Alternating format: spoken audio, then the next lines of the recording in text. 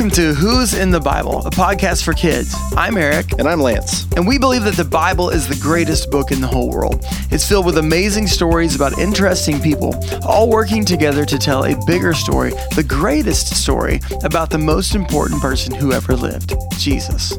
And we know that understanding more about the people and stories in the Bible helps us to know more about Jesus and what it means to be his followers today. And in this episode, it's a season 1 recap. Oh man, we made it. We made it. Season 1 all the way through Genesis chapter 50.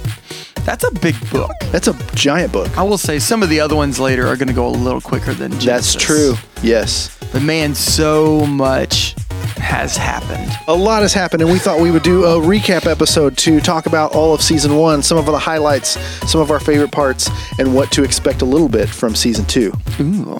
Yes. A little preview. So, Eric, what were some of your favorite parts about season 1 of our new podcast, Who's in the Bible? You know what? One of the craziest things, just I remember when we were first talking about this, I was thinking Who's in the Bible, I didn't think that we were going to just go with God.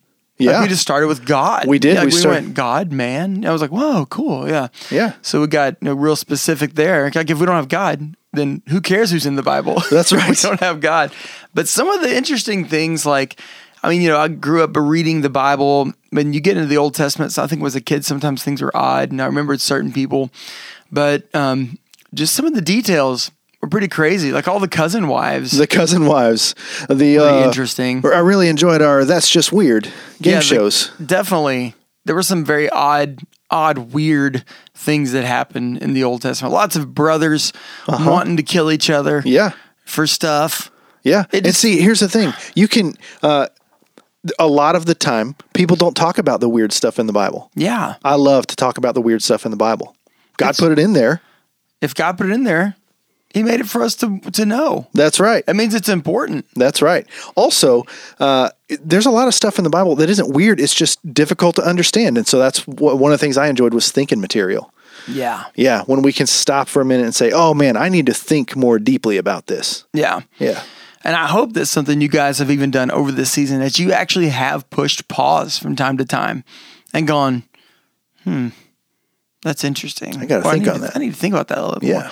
Another thing that I think that I really hope has happened, I know it's happened even for me as an adult, is there have been moments and times, things that have come up in my everyday life with my family or with people that I know or that I interact with, where things that we have talked about on this podcast that God has done in the Old Testament in Genesis have actually made sense in my life now. And I've been able to talk about them more clearly because of the things that we've talked about on this podcast. That's kind of been more readily available in my mind. Man, that's pretty cool. That's one of the things we hope for you kids that listen, that as you learn the Bible, it's not just knowledge for your mind, but that it would help you to know God and to live as one of his people. Absolutely. What's like one of your favorite things? I'm every now and then I still get a little woozy from the time travel week. The back in time bus. I can still smell that village. Oh gosh. That was a trip. That was definitely a trip. But you know what? Definitely a trip. We may have to make another trip in the back in time bus in the future. I still got the app downloaded. Okay. Man, I didn't even know that was a thing. Yeah. Definitely for true. Okay, we covered like you said, episodes about God and people, and then specific people like Adam and Eve and Cain and Abel and Noah and the flood with this big floating zoo. And I forgot about that one. Tower of Babel, and then Abraham and Isaac, and man, so many stories, but it was really cool. It's amazing. Here's one thing we wanted to do is to kind of think back on all of the episodes we've done so far as you kids have listened and as we've gone along. What are the big things that we hope that we've all learned as we've gone through this? So, Eric, what's the first thing for you that comes to mind that like we need to know about? I think the thing to grab onto, like if you're making your short list, is that since God made it all, we start in the very beginning with God created, right? Yep. So since God made it all, it's his. Yep. He's in charge. That's good. God is in charge. God is in charge. He is, he's over everything. He's our king. He's trustworthy. Yeah, that's really good. I'll tell you, next for me is God's love. I think in one of the early episodes we described the Bible. If you could wring it out or squeeze it like you do an orange, what would come out is the love of God, because it's just on every page. And I think we've seen that even when people are terrible. Yeah. God continues to love them. When people make mistakes, he shows grace. When people go through difficult things, God is present in their life and works it out for good. Like God loves, even though we're sinful, and he wants to be present with us. That's pretty cool. And so the last thing I would say after that is like, what did you even just mention just then?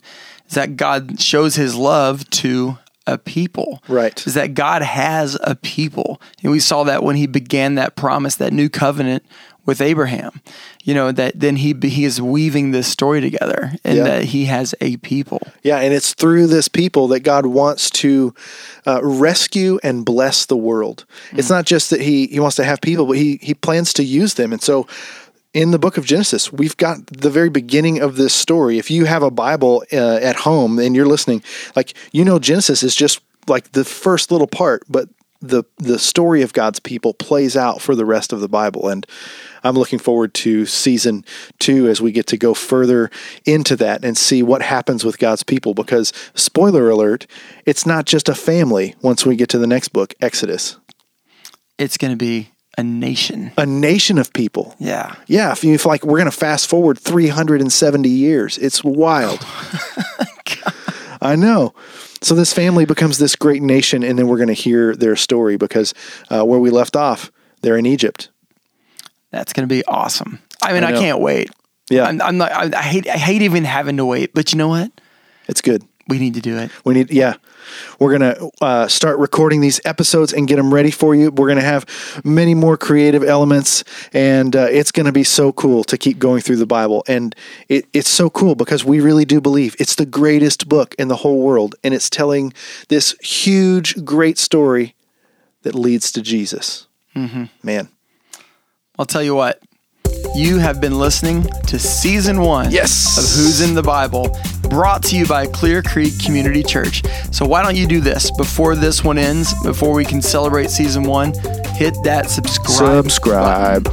Because once you've hit that subscribe button, as soon as Season 2 is ready to roll out, it will automatically notify you, and you can start jumping in with us as we begin to plow through the book of Exodus. And beyond.